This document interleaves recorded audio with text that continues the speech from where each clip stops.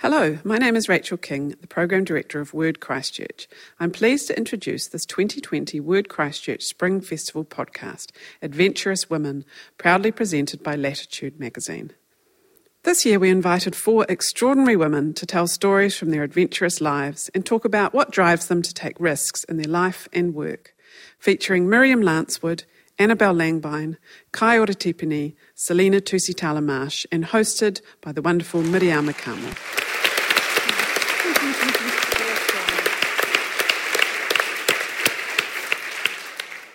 Now, you may know the person next to you, may not know the person next to you, but what you have in common is the adventure, to put it mildly, that we've all been on this year. Now, adventures aren't meant to just be fun, rollicking rides. They are meant to take us into new and sometimes scary spaces. They beat us down and build us up. They teach us. Adventures challenge us to do something unheard of. It's why we waka across oceans, swim channels, run marathons, split atoms, stand up against institutions and hold arts festivals during a pandemic in Christchurch. I mean, seriously, you have to be adventurous to mount an arts event full stop in New Zealand. A creative spirit is just the beginning. You have to have the curious mind of Susie Wiles, the business brain of Rachel Tolele, the doggedness of Kate Shepherd, the financial skills of Diane Foreman, the all-seeing eye of the SIS's Rebecca Kittredge, and the resilience and hope of Whina Cooper. To do it during a pandemic in a city that's had more than its fair share of challenges is audacious, brilliant, and adventurous. So thank you, Rachel King and the team, for getting us all here together tonight.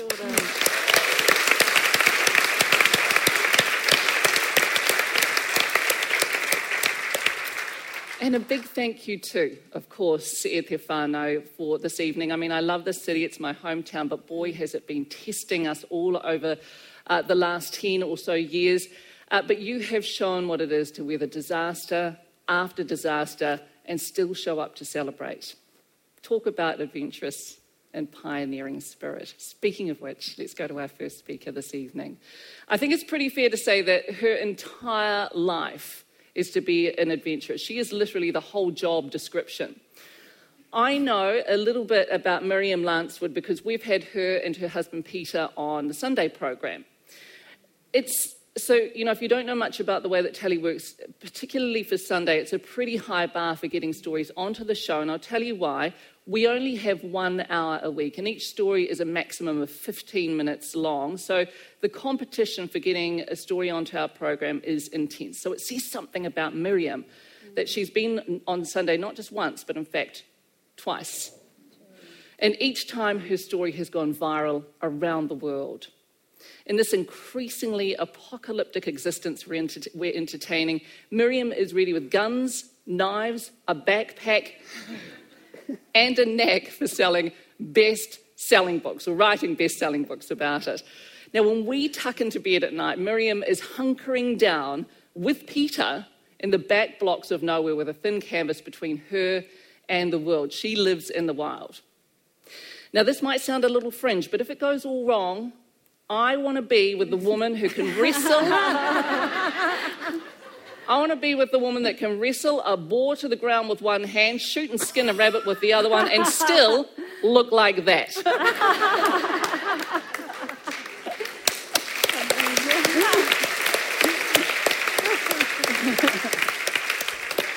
She wanted me to say that she's from Holland because she said people will say, "Where is that strange accent from?" Because, of course, our Kiwi accent is so normal. Tonight we get to hear about this extraordinary woman's life. She has set a new global bar for adventuring. Please welcome Miriam Lancewood. Thank you. So, my name is Miriam Lancewood, and I've lived for 7 years with my husband in the wilderness of New Zealand.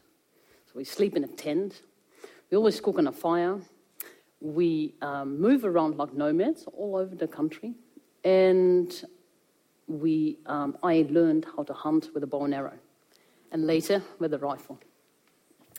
So in my book,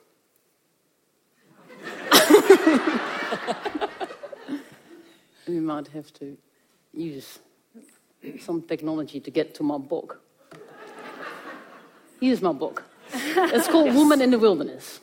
And in my book, you can read how we adjusted to living in the mountains, how we had to slow down to meet the rhythm of nature.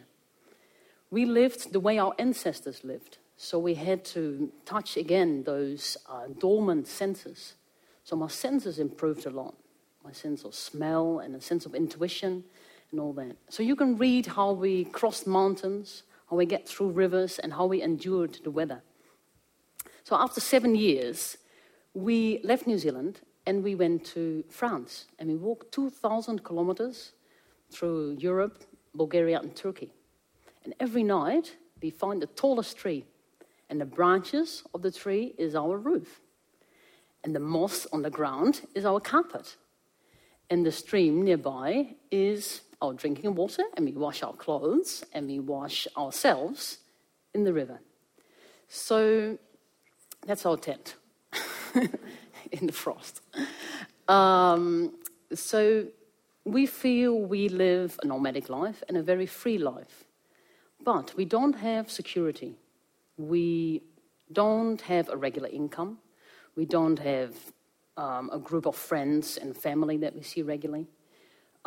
We cannot accumulate possessions. And so it's quite a different life that way. But we feel we live a life of adventure. And that's what we have in common here, because you wouldn't be here if you didn't feel adventurous at heart, right? All of us feel that we would be capable of overcoming some problems, some conflict, enduring some hardship, dealing with pain and agony. So an adventure could be a financial adventure, setting up a business.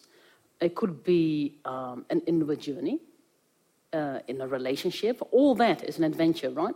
And I, of course, walk through the mountains. That's another adventure. So adventure is very broad. So we are willing to overcome these problems, right, in order to have a significant experience, to do something remarkable, right? We want to explore, step into the unknown. We want to find ourselves and explore the other and the world, right? None of us want to live a mediocre life, right? None of us want to die of boredom and live Groundhog Day, do we? None of us want to be called a sheeple, right? So, what stops us from having an adventure? First of all, age. And when you're over 50, you think, well, now I should settle down and, find some security or whatever. Now, Peter, my husband, you will see him on one of the pictures, he's right there. He's 30 years older than I am, and he started long walking the Te Araroa Trail when he was 62 years old. So let that be a great source of inspiration.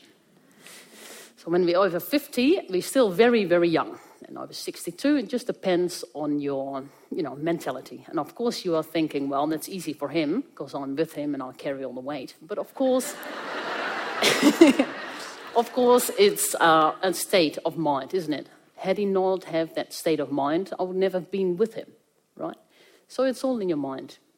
You have to have the courage and the mentality to live an adventure. So, what stops us from having an adventure? Fear.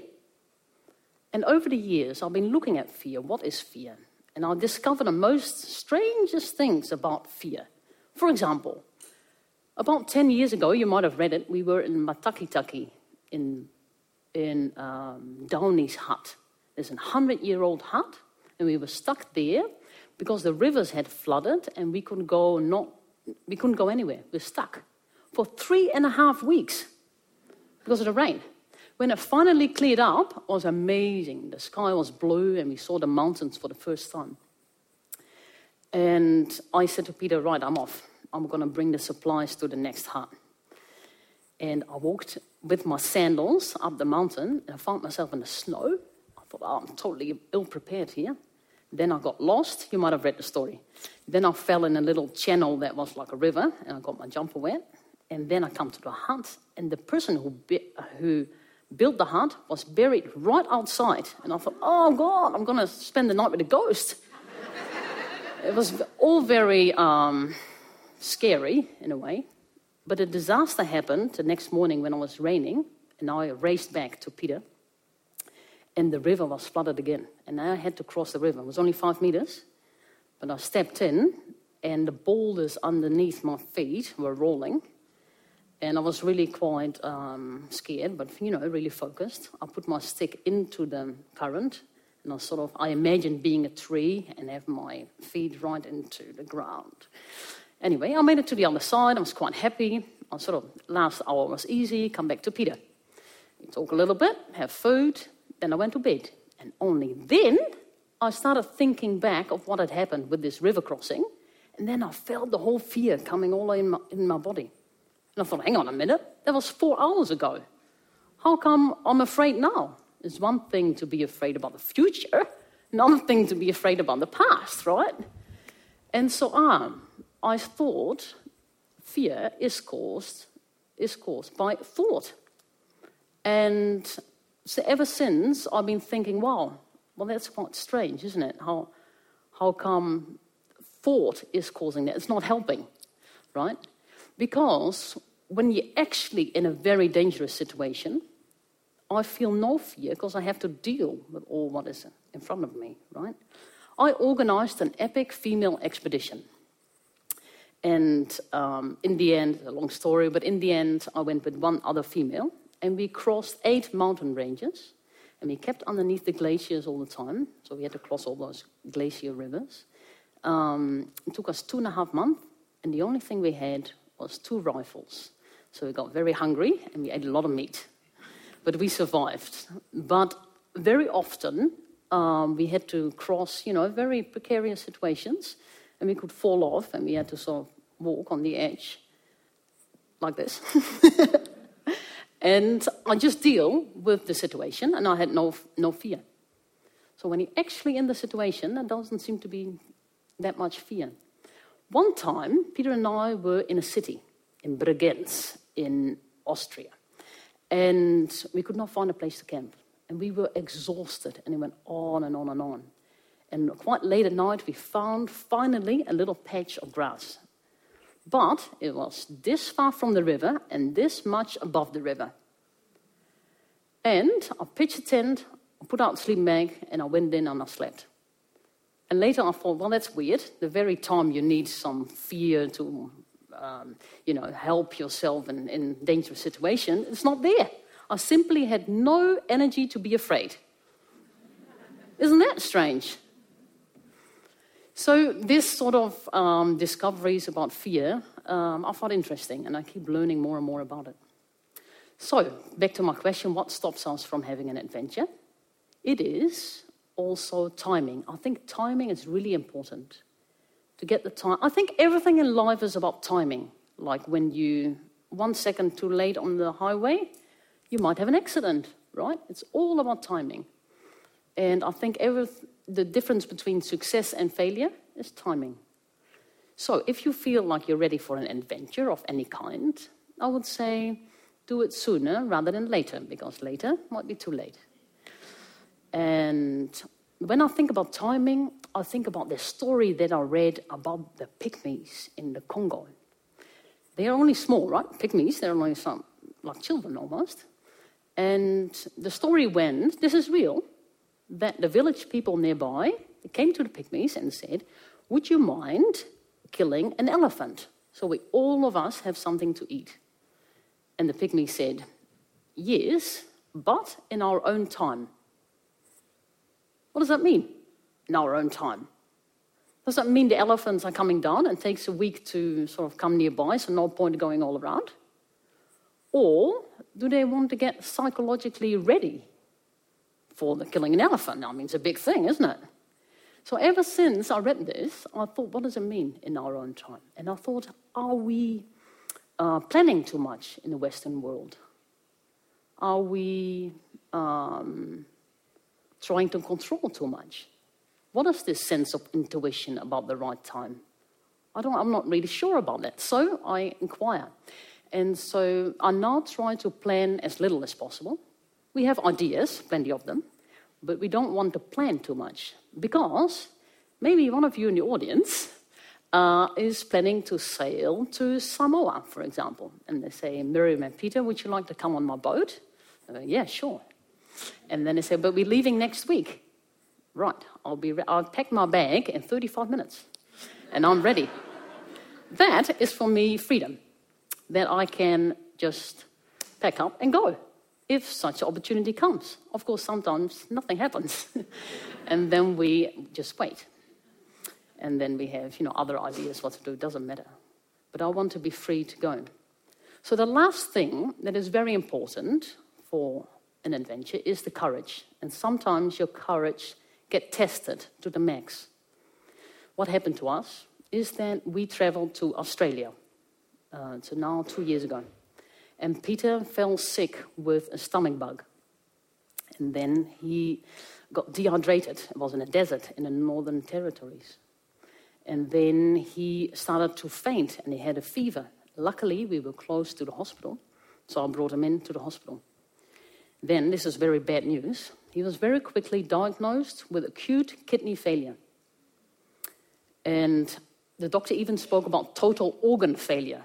This is really very, very serious. It was very traumatic to go through that with the emergency situation. He was 5 weeks in the hospital. In the end, the doctor said, well, you can go home now. Didn't have a home. Yeah, this is very uncomfortable, of course. And we went to New Zealand. We came back to New Zealand, and luckily we stayed with some friends. And then for the first time in 9 years, we had to live in a house. And then, 6 months later, the specialist said to Peter, I'm sorry, Peter, you now have chronic kidney failure. And this is pretty deadly. He said, I will recommend you to do dialysis and kidney transplant. If you don't, the chance on survival is only 3%. And we looked at all the options. We looked at all the consequences, all the side effects of dialysis and transplant. And Peter said, no, I'd rather die than live on a machine. And I said, well, you're going to die. And he said, yes, well, so we're all going to die. And so we were in that house, and we enjoyed every day because it could be his last day. And so time seemed to slow down completely, and everything became very intense. And with that intensity, there was a lot of love. And then, 6 months later, he started to recover. And so this is a miracle. And I think he recovered because, a lot of people are afraid to die, myself included. But this takes up a lot of energy. And maybe in Peter's case, because he did not seem to be afraid to die, maybe he used that very energy to recover. Who knows? But let this be a source of inspiration for all of us. Maybe one day we also have to say, I'd rather die than live a life in what feels like a prison. Maybe we can do this. And let this be a spark of something bright. And so a spark to light your inner fire. And don't ever forget, look after your inner fire. Thank you so much.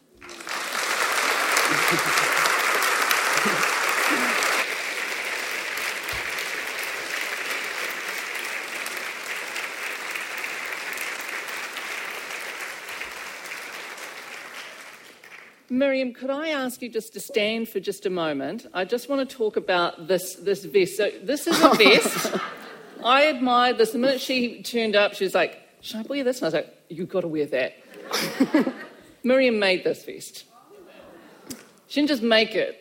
She shot the rabbit. She skinned the rabbit. She found the possum. That's the possum. She shot the possum. You see the difference. Skinned the possum. Tell us about this vest. So this is rabbit. You see the difference, right? Rabbit and possum. Yeah, and I got the skins, and I've got plenty of time. I have a little, sewing kit, and I'll put that on a jacket. So it's actually to a size. It has a surprise. Yes. Thank you. What a woman. Hand-sewed it as well. Incredible. One of the things that I loved about the first story that we had on Sunday with Miriam, and she and Peter talked about the fact that he's older than her, and our reporter Mark Kreisel said, well, what will happen when he becomes too old to be able to travel with you, if he becomes too frail? And she said, I will carry him. I'll carry him. That's what I did too. She's an incredible woman. Crocodile Dundee is Australia's answer to Miriam Lancewood. Ladies and gentlemen, another round of applause.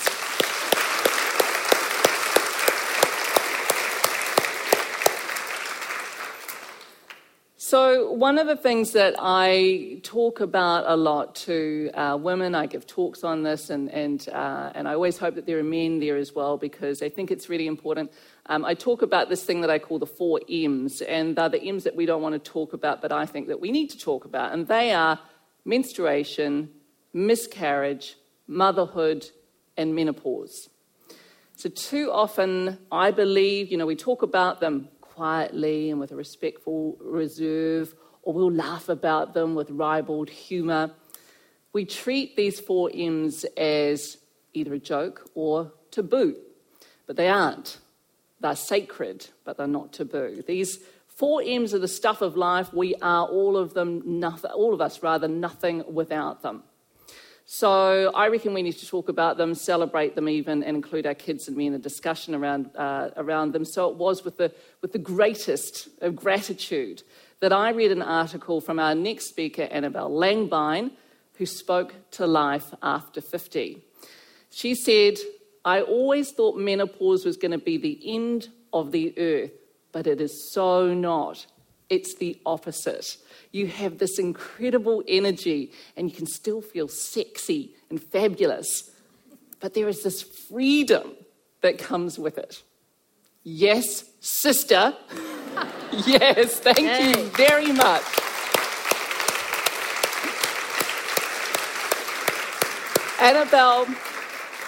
Annabel is an example of Miriam saying that, life does not finish at 50. And frankly, if there is a woman that is qualified to speak to the adventuring of womanhood, it is Annabel Langbein. 3 television series, 27 books, a businesswoman, mother and wife, and the creator of the cake that features in nearly every single family event in my house, literally called the best ever banana cake. I am thrilled to present to you Annabel Langbein. Oh, thank you. Well, thank you very much for that lovely introduction, and I feel very honoured to be in this group of amazing, adventurous women. I'm going to talk to you tonight on quite a different tangent, because I think lots of you know me from the TV series and this, probably quite tidy person who turns up, and you really don't know too much about the backstory of my life. And the backstory of my life, I left home when I was 16, much to my parents' horror. And I moved up the Wanganui River with my lovely boyfriend, who was extremely idealistic, and we became Maoist hippies. And he was very fervently sharp-horned to the left, and I just adored him, so I was following. And we cooked over a fire. We didn't have any electricity. We lived, hunted, shot, fished. And I remember coming back one weekend. I was still at school, actually, when the first weekend I went up to Ranana. And I came home, and I haven't written this in the book, but I came home and I was covered in impetigo sores, maybe 30 of them on my face. And if my mother could have put me in the boot of the car, she would have. And we went straight to the doctor. Anyway, that didn't put me off. I stayed up the river, and then along with 7 other people, we built this 52-foot catamaran. And the other people that were on the boat were my boyfriend's sister, 2 sisters and their 2 partners and 2 other friends, and a cat and a baby. And we left Wellington on the night of a storm warning, and we came around Cape Palliser, and I remember I was not on the first watch, and I hadn't latched the portholes properly. and this huge shuddering wave hit the side of the boat. And so I started getting all my possessions together because we were packed to go off around the world, and we were going to stop in Gisborne to go possum trapping on the way, as you do. And the next wave, boof, hit this boat. And because it was a 52-foot cat, and it had both hulls were joined with these, big beams that were on, large. When you have a screw, I'm not really a plumber, so I don't know, but these sort of buffering rubber things. Anyway, the rubber things jutted a lot, and I threw up all over all my possessions and the pool of water that was now in my cabin because I hadn't shut the porthole and all the rave came through. So that was the beginning of 10 days of sheer horror. And I wanted, I went from sort of wanting to die to thinking I was dead to wishing I was dead. And when I got off that boat, I didn't actually want to see any of those intellectual people ever again in my life, even my very nice boyfriend. So when this incredibly good-looking, louche guy came down the wharf in a black cable jersey and some fishing boots and lanky blonde hair and blue eyes and said that we looked like we might have needed a shower and put us all in his Thames Trader van and took us to his house, which had once been a milking shed, and he had painted the most vile green and bilious purple and had a velvet picture on the wall that wasn't a picture, it was one of those Tahitian maidens. I moved in 4 days later. And so this is the boat that we built. I haven't really got very many slides, but it was a huge mission. I built the cockpit all by myself and did a hell of a lot of sanding. So this new boyfriend of mine was 10 years older than me, and there were quite a few not particularly attributes I would call that he had, but it was a very short amount of time. I was living in the bush. I had a 185cc motorbike. I was hunting, shooting, fishing, and I just loved the freedom. I just loved the freedom of this life. It was fantastic. And like Miriam, we just lived off the land. I used to take a sack of rice in. We'd hunt deer. I never ate possums. I bought my first house when I was 20 from the money I made possum trapping and doing live deer recovery. I was the jumper. And as a result of that, I now need a new knee and a new hip. But the thing about this guy was he was a real adventurer, but he was also a big drinker. And we used to come to town now and then, and he'd always come to town when it was duck shooting time. And so we'd be in town, and I got really good at shooting skeet. And so we'd go to the gun club on a Sunday, and we hadn't been dating for very long at this point. I'd had my first trip into the bush, and we'd come out, and we were off to the gun club. Anyway, there'd been a lot of drinking going on this particular afternoon, and I've called him Luke. He's actually not around anymore, but he did have another name. I've changed most of the names in this book. My publishers suggested that legally it was a very good idea. Anyway, Luke had been doing a lot of drinking, and I was driving him home, and he sort of just grabbed the steering wheel, like this, stop. And he got out of the car, and he threw up, and his teeth came out. And, I didn't even know anyone with false teeth at that stage of life. And I tell you what, he did not look quite so good without those pearly whites, but as they say, love is blind. So we lived in the bush, and then we came home, and I used to, this is the shed, lots of guns. I used to make crayfish pots. And actually it was quite a lonely life in a way, because I'm naturally quite a sociable, gregarious person, and I didn't know anyone else. I'd left all those people that I'd been on the boat with. I'd shacked up with this guy. I stayed with him for 2.5 years. And in this time, this is when I really turned to cooking, and I discovered Julia Child. And I'd make these lobster pots, and I'd go and put them out, and I'd get my crayfish, and I'd go to Julia, and it was like, here's how you make the lobster thermidor. And if any of you have made that recipe out of Julia's Mastering the Art of French Cookery, it's in about 9-point font, and it goes on for about 5 pages, and there's about 1,000 calories in it. But I was there with her, and she was a very reassuring and comforting presence in my life. And I guess at that stage of my life, I really didn't have any fear. And it's interesting because one of the things that does happen when you have children is suddenly you get fearful. It's a bizarre thing. I don't know if you other women have felt this, but it was sort of not annoying, but it's instinctual, I think, because your role is to be there and to protect people and to make sure that everybody comes out alive, actually, I think. So, yes, this is me in the Mai shooting. And actually, when the man who I ended up marrying, there's a lovely story about this, and there's a whole chapter devoted to the man who I married, because it's been a long, ongoing love affair since I was 18. And with lots of interludes, I might say. We didn't get married till I was about 28. But the first time he took me shooting, it was really funny. He didn't know I was a good shot because I hadn't really told him about this stage of my life. And he said, I'll go first.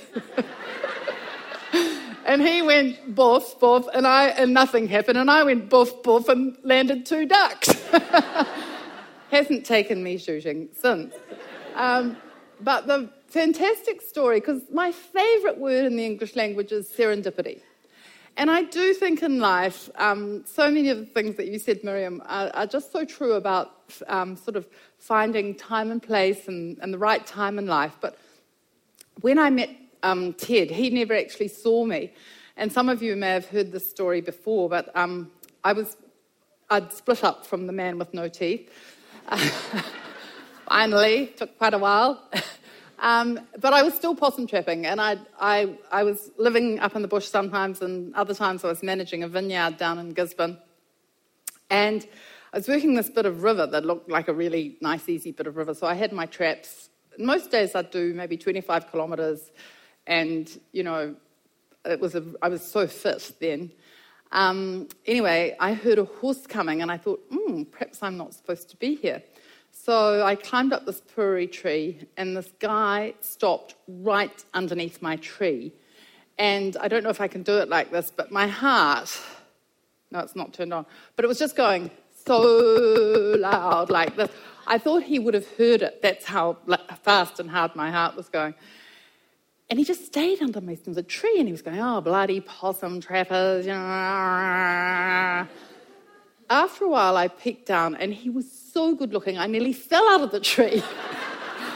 But I dislocated badly. And it wasn't going to be like Water for Chocolate, where they ride off on the white horse into the blue horizon. I knew it was going to end badly, so he never saw me. And after about half an hour, he left, and then I waited another hour, and I got down out of that tree. I picked up the few traps I had left, and I never went trapping again.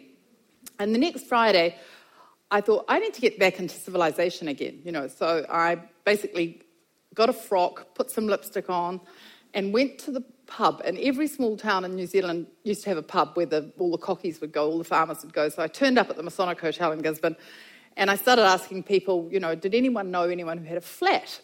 And these 2 girls' names kept coming up, and they were cousins, and they had a flat in Hospital Road.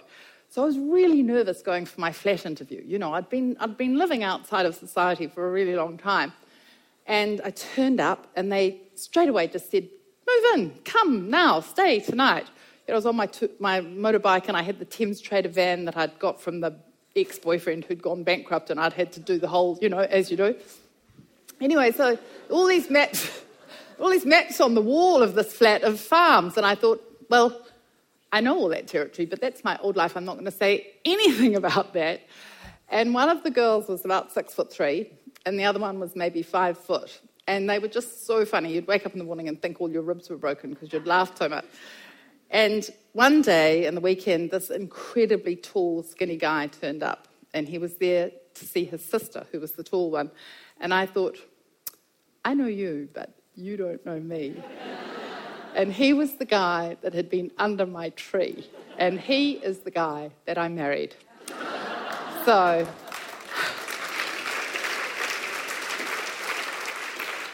there's lots more stories. I could take you on lots of adventures. I feel incredibly lucky to have had the life I've had. And the thing about life is it isn't all peaches and cream. There'll be hard balls that come so hard and fast and hit you that you just don't know where they've come from.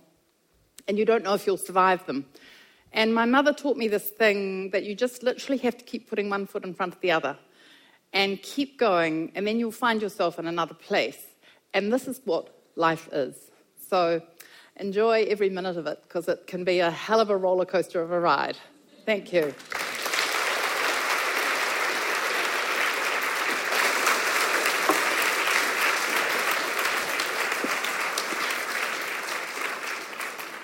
Life would never be just peaches and cream at your house anyway, would it? Ladies and gentlemen, another round of applause, please, for the inimitable Annabel Langbein.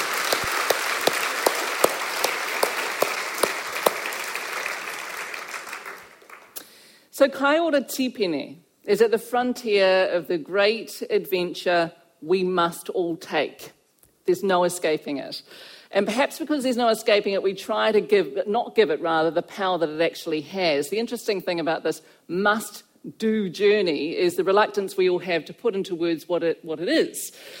We skirt around it. We call it things like the great unknown, or behind the veil, the other side. And we follow the light, depart this mortal coil, go to the great creator in the sky. But it is what it is. Death. And Kaiora Tipene is a guide. She has helped normalise the normal in this country and beyond. As a funeral director, Kaiora makes what is unbearable as bearable as she can for grieving whānau and friends. And in her inimitable and courageous way, she has made real and accessible what too many of us don't want to know about through her wildly popular Netflix show, The Casketeers. Now, any time I have ever encountered Kaiora, it's in an extraordinary capacity. The last time was when she was speaking about miscarriage, and of course that's one of my 4 M's, and she was trying to help normalise what is too often not spoken of. Kaiora is an adventurer, a mum of 5 boys, 6, she says, if you include her husband. She is a navigator of the human heart. No mai, e te mare kura, please welcome Kaiora Tipene.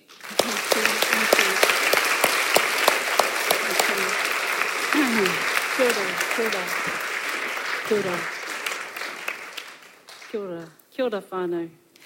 Ka titiro atu au, ki te re me he ka pū wahei, whakamaha rahara i nei rā. He kuaka maranga ko, tahi te manu i tau, utau, atu ki te tahuna, tau atu e. E aku iti, aku rahi, koutou kua hara mai tawhiti, mai tata, tēnā koutou, tēnā koutou, tēnā koutou katoa.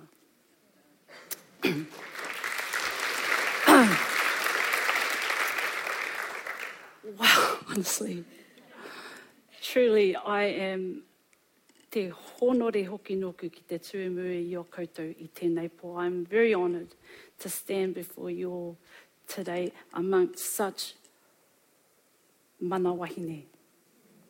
And, leading up to this event, I'm a little bit busy in my own sort of world that I didn't really pay attention to what I said yes to. And then I get a text from my husband the other day, and he says, aren't you going to Christchurch sometime this week? And yesterday I was like, oh my goodness, that's tomorrow. And I actually told Miriam today, I just remembered yesterday I had to come here. So on my arrival, I get this pack and I'm reading through my itinerary and it says, please give a 15-minute talk. So, so you're not just introducing yourself, you actually got to give a talk to everybody. Anyway, whānau, my name is Kaiora Tipene, and I was raised in the far north. And it all started 2 hours southwest of Kaitaia in a valley called Puapua. I come from a family of 12, 6 girls and 6 boys, and trust me, it was quite normal back in them days to be in the double digits of those whānau. Now, I'd probably say the first 8 of my siblings were raised in this valley called Puapua. It's on the other side of a hill out of Pauaringa. If you ever go there, it's a beautiful hokianga. And in order to get to this valley, you could drive so far, but you needed either a quad bike, a horse, or just walk to get there. And much like these beautiful wahine, my siblings were raised out in the wild, and you had to pretty much go and fetch your own water if you wanted a warm bath. You had to heat it up on the fire. My dad didn't have a tent, of course. He wasn't going to raise us in a tent. He built his own house, and lucky for us, it was pretty stable. My mother raised us all, the first 8 of my siblings there. And it was there where I learnt my humble beginnings. He got a visitor from one of the local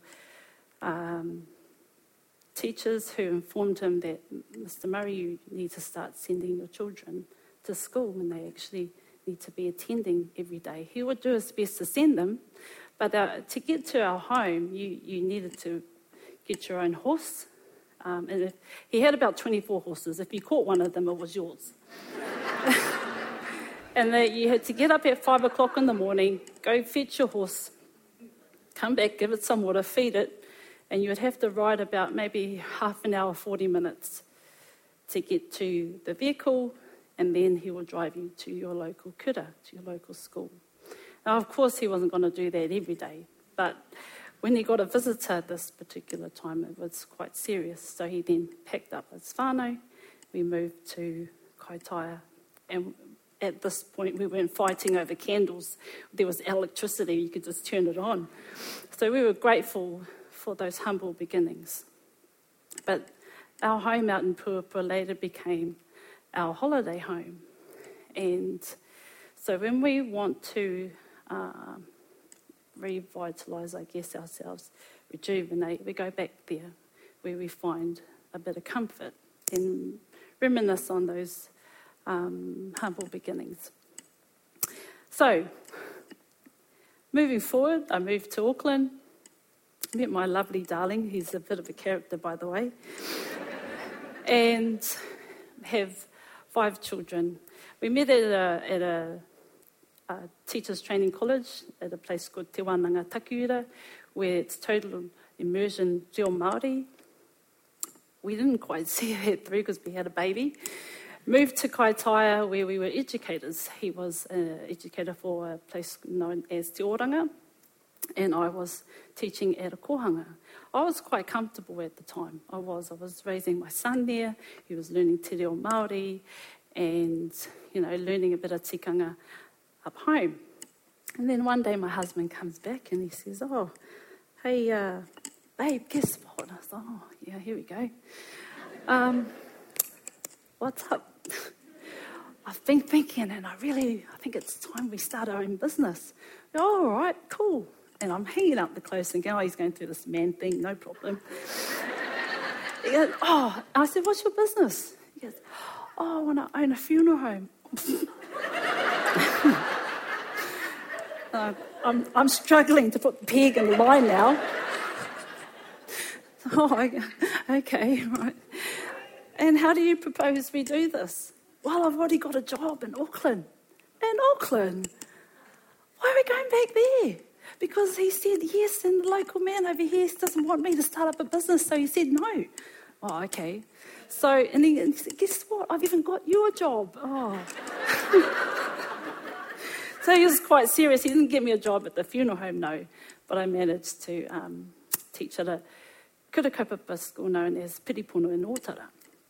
So he was serious, he got me a job. That was fine.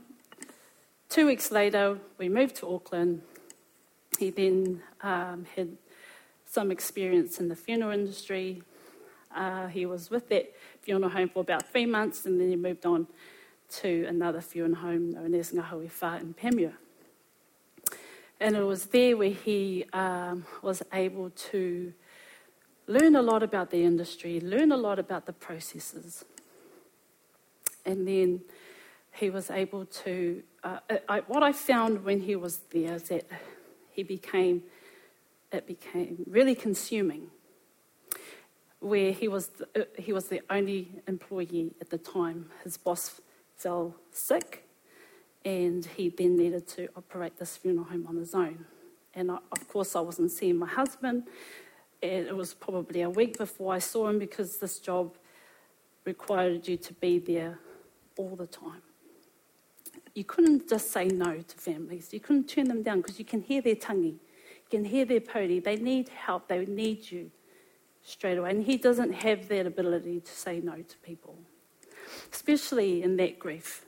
So he then needed my help. He said, "Babe, are you ready to join me in this? I need some awhi." And of course, I was like, without hesitation, I went to assist him. We had 2 boys at the time, and that required them to come to mahi with us, my 2-year-old and an 8-month-old at the time. So I had no funds to put my boys in daycare. I didn't find that the assistance from the government at the time was enough to put them in daycare, so they had to come to mahi with us. And it was good. You know, they were exposed to learning about the funeral industry, funeral processes. It was a different education for them. Yeah. So at first, of course, I was sort of taken back by what I seen. And him thinking, you know, he's already been in this line of work for a few months now, he's used to it. And me coming in for the first time, he's like, "Oh, babe, I just need you to go and get Mrs. So-and-so over there. Could you just transfer her over here?" And I'm like, "Where is she?" "Oh, she's over there. Look, just transfer her. Come on, quick. I need you to come in here while I bring Mr. So-and-so out there." I'm going, "Oh, okay." So I'm looking around, you know, walking around. And then I see this lovely bed, and they had a sheet on. I said, "Is that her there?" And he goes, "Oh, don't be rude. Yes, go on, go talk to her and bring her over here with us." And I'm, okay, all right. But I had to quickly get over there, because he needed help. He needed someone to assist him through this. So I managed to overcome that fear when you saw the whānau for the first time and they see their loved one in their resting bed. And they turn around and they say to you, "Oh my gosh, my mum looks so amazing. Thank you so much." It was then I realised, actually, thank you for allowing me to care for your loved one. It became a blessing. It then became something that I love, and I really love it. So I have to acknowledge my husband for that. Now, what became really adventurous in my life was actually agreeing to being filmed. And look, the idea came from, her name is Annabel Harris. She's a producer for The Hui now, and she was working for Māori television at the time. And she says, "Hey girl, what about we follow you in your mahi and we film you doing this?" I was like, "Hey? Really?" And she goes, "Yeah, it'll be kei te pai."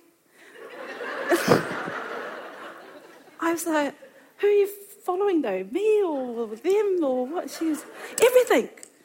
Like, "Oh, okay, all right, no problem." And at first I thought, oh, it should be fine. It should be okay. It's TV. Wow, let's do this. Then I went to go home. I told my husband, I said, "Guess what? Annabelle's come back with this idea. Do you like it?" "No." It was a straight no from him. I was going, oh, okay. So I left it and I thought, this is maybe a couple of days' time. Hey, hon, well, you know that idea I told you about? Yes. It's a still no. Oh, but what about if we changed it so that they just follow you and I? Well, I didn't really understand why he said no at first. But it was about his view in respecting our loved ones. His view in respecting their whānau and their grief. And even still, we are like that. But what changed our minds was seeing how social media has become really powerful in getting tangi out there. And the amount of our own whānau sharing photos and even being seen on the news where you watch caskets being taken out of their whare or even onto the marae. So that's what changed us. It was like, okay, if they can show it that way, maybe we can educate our people this other way. And I have to acknowledge our film crew, because before it went on air, oh, wow, we see these ads, you see, the first ad that comes on and he says a line like this, let's not confuse with how much I love my wife to how much I, don't like working with her. And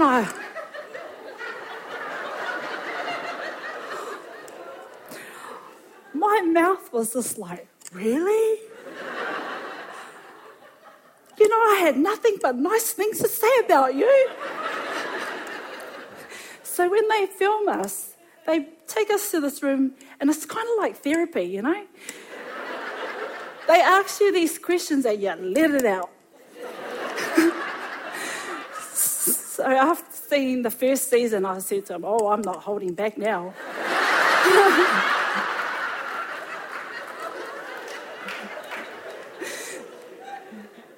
So I have to really acknowledge the producer and the director with how they articulated our series, because trying to portray something like that and ensuring that it's going to be appealing to our people, to Aotearoa and to the world, they've done it in such a respectful way that I can't mihi to them enough.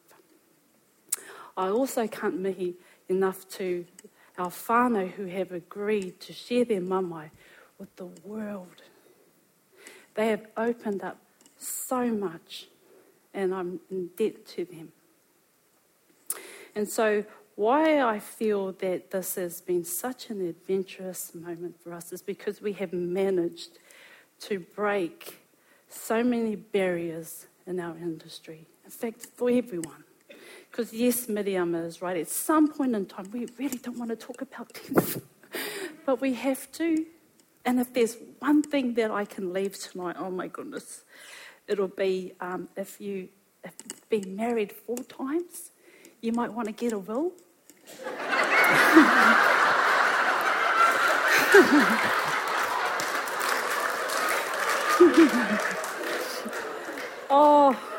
Because we are not just the funeral director at the end of the day. We become a counsellor, policeman, the works. And so that all these families, when they come together in one room and then they say, no, oh my goodness, you're wearing the watch that I bought him and blah, blah, blah. So you sit there and you're like, okay. I just want to get the paperwork done.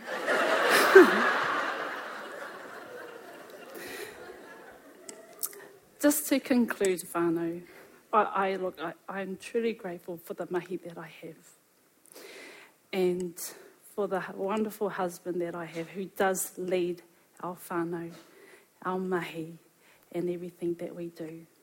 Now, we don't force karakia on people when they come to our funeral home, no. We offer it to whānau. And sometimes it does feel a little bit incomplete when there hasn't been a little ceremonial process before you leave us and you take your loved one home. We do offer that to whānau. But look, he's a wonderful husband. A typical morning, if I can share this very quickly. Okay, I've got 5 boys, 6 including the husband, as she says. In the morning, I get up, do the baby, you potter around the house, you quickly clean up a little bit, you get the breakfast ready, you get your kids' lunches ready, and you feed the kids, you get them ready for school, you finally have a little cup of tea for yourself, then you walk into the shower ready to get yourself ready, right? But out walks your husband. And oh my gosh, he's looking amazing. The hair's back, the suit's on. And you're marveling at him, and he comes and looks at you like,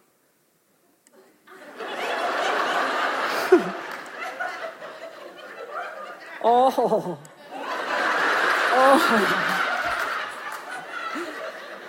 It is just, there's no words expressed during this time. He's looking at you like, what have you done all morning, girl? And all you do is you hear the baby cry, eh? All you do is you go.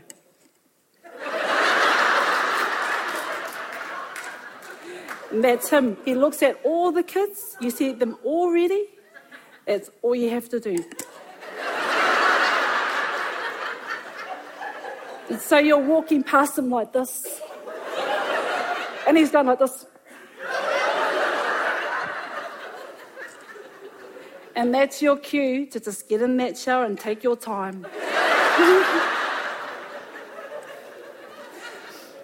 Hoi anō e te whānau, ka nui tēnei, mōku mō tēnei wā ngamihi aroha, kia koutou.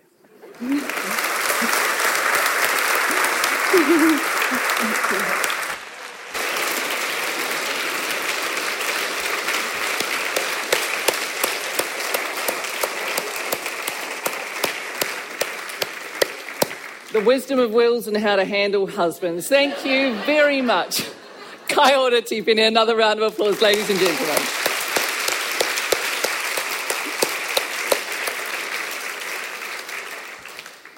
Now, adventuring is really putting into action the words, I dare to.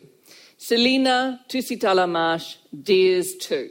In the world of words, she's a pioneering poet, writing roughshod over tricky turns of phrase, wrestling, cajoling, shaping and moulding the intangible into something real, something soulful, something relatable, something powerful.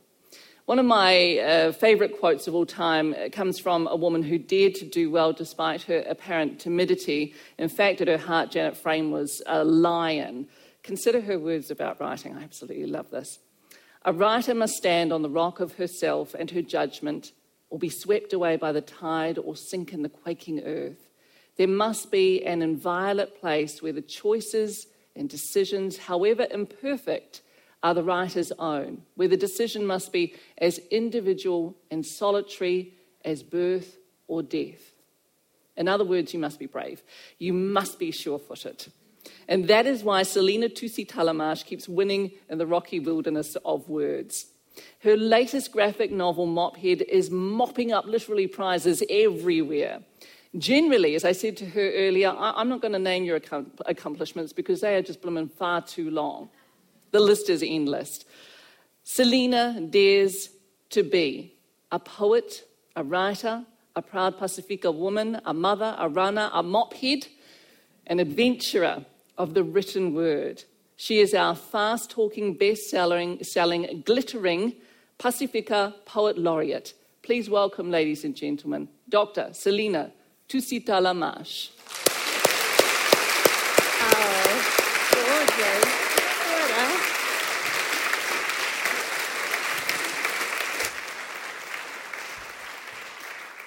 Kia ora koutou, mai lo le soifua. Can I borrow that for the blurb of the next book? Because that's stunning. Thank you. And, you know, the joy of being the final speaker and mopping up everyone else's thoughts is that I get to acknowledge each of you, but I actually only have 15 minutes. So I'm just going to do it kind of sideways-y.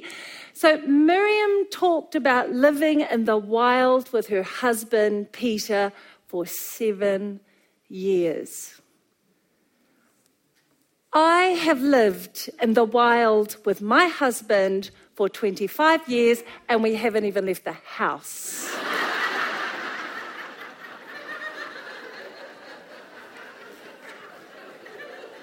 And Miriama spoke about the 4 M's, and Annabel's mentioned menopause, and I too have entered that because it is men on pause. My 3 sons, my husband, I FaceTimed him tonight. He was like, are you going to cover up?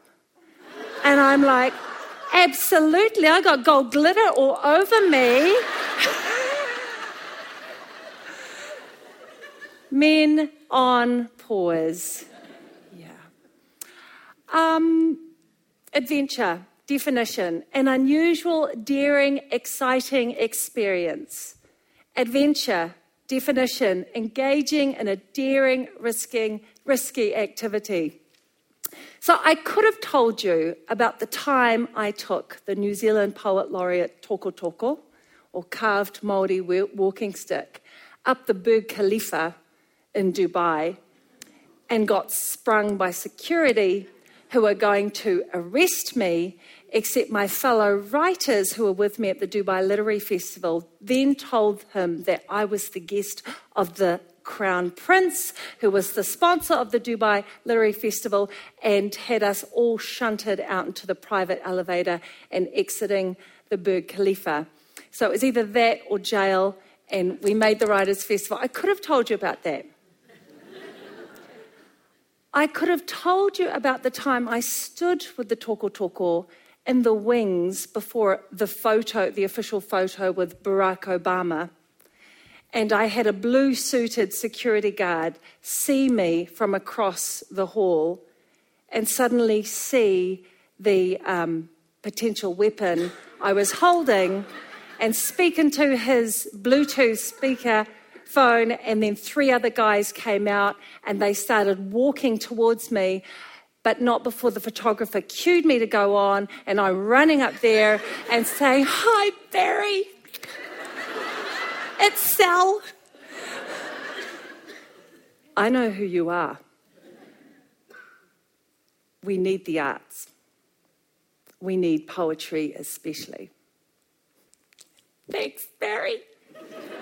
I didn't call him Barry, I called him Obama. I could have told you about that experience. I could have told you how I snuck my way in with the Sky Tower maintenance crew for their last cleanup before these big antennae went to the very top of the lightning rod, and we managed to abseil up the lightning rod, except my girlfriend got her ropes tangled, maintenance crew had to go down, and I was stuck up there for 29 minutes when the wind picked up. And that lightning rod, like, you know, when you're down there, it looks perfectly still. It's not. That was an adventure. I could have told you about my very first ever marathon that the leader of Waiheke Trail Tribe, Sarah Gloria, decided would be the Queenstown Shot Over Moonlight Marathon, which qualifies as an ultra because it is 2,500 metres elevated throughout the whole course. But I said yes because I was running to get to the end of myself because I had a big decision to make. And what I found out over that 42 kilometres of mountain range was that I'm a lot stronger than I thought I was, and I didn't break. And that was the lesson, that running was and is my moving meditation. And there's no time, there's no certificate at the end. no one even knows you finish. I don't think you do finish. But what I found out was, I'm a hella stronger than I thought I was. And laughter and humour are one of my superpowers. What I want to share with you tonight is a really quiet adventure, a really still moment where I had to be daring and I took a big risk and it turned out to be, it's when I went and had a meeting with Sam Alworthy, who is head of Auckland University Press, and it was the end of my 2-year tenure as New Zealand Poet Laureate, and I'd written a 60,000 memoir, a poetic meditation on each of those 11 pieces that comprises my toko. And I was so pleased and so proud to do this, my first kind of writing in this area. And I did a lot of poetry and a lot of academic writing, and Sam loved it.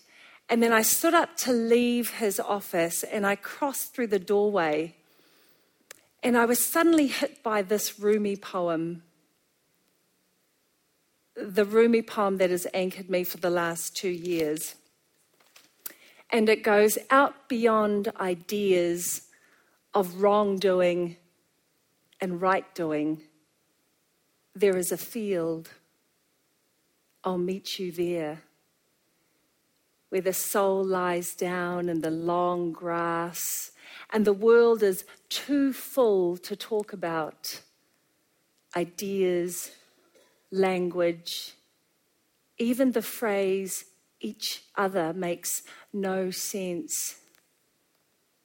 The breeze at dawn has secrets to tell you. Do not go back to sleep. You must ask for what you really want. Do not go back to sleep. People are going back and forth across the doorsill where the two worlds meet.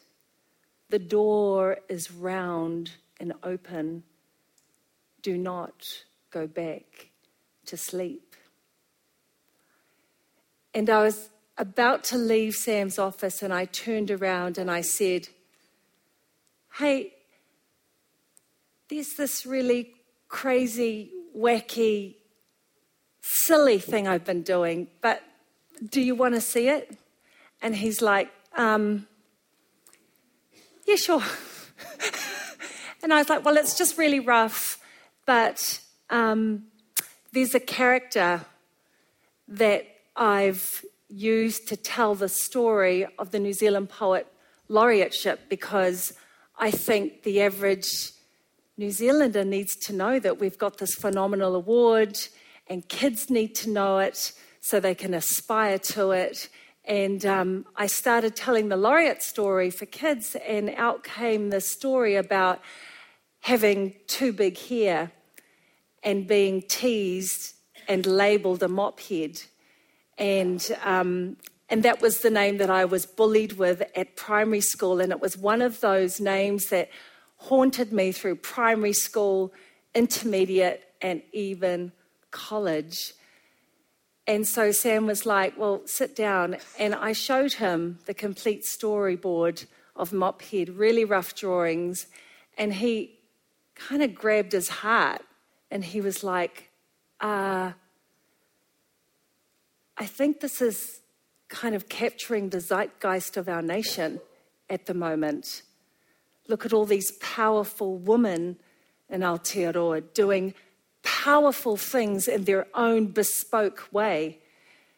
So let's set aside the written memoir and let's give Mophead a go. And that was an adventure. That was my big risk, right? I've always drawn, I've always doodled. I would never deign to call myself an artist. And yet, last week, Mophead picked up Book Design of the Year at the Publishers Association of New Zealand. And I don't know if you heard about it, but I was so shocked and surprised, and I was having wine at the back, that I bunny hopped all the way to the stage, and people watched me and my hair, like, so, and I heard someone go, "She's an author." I'm like, "I'm an illustrator too."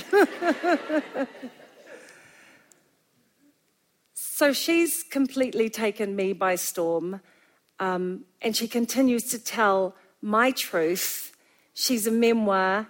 Her sister's coming out in a few weeks' time, Mophead 2, spelt T-U, whereas Mophead was about how your difference makes a difference. Mophead 2 is all about how where you stand matters, and it's how she both kept and broke the rules that the Queen issued for her poem that I delivered as Commonwealth Poet. So we've all got access to those inner adventures, right? We've all got access to the dawn breeze. And what's been very difficult for me as mother, as wife, as sister-in-law, is to actually ask for what I really want. And Mophead was what I really wanted. And I get to share her with you. So the door is round and open, and the dawn breezes have secrets to tell you. Do not go back to sleep. Whawhitai tele lava. Thank you.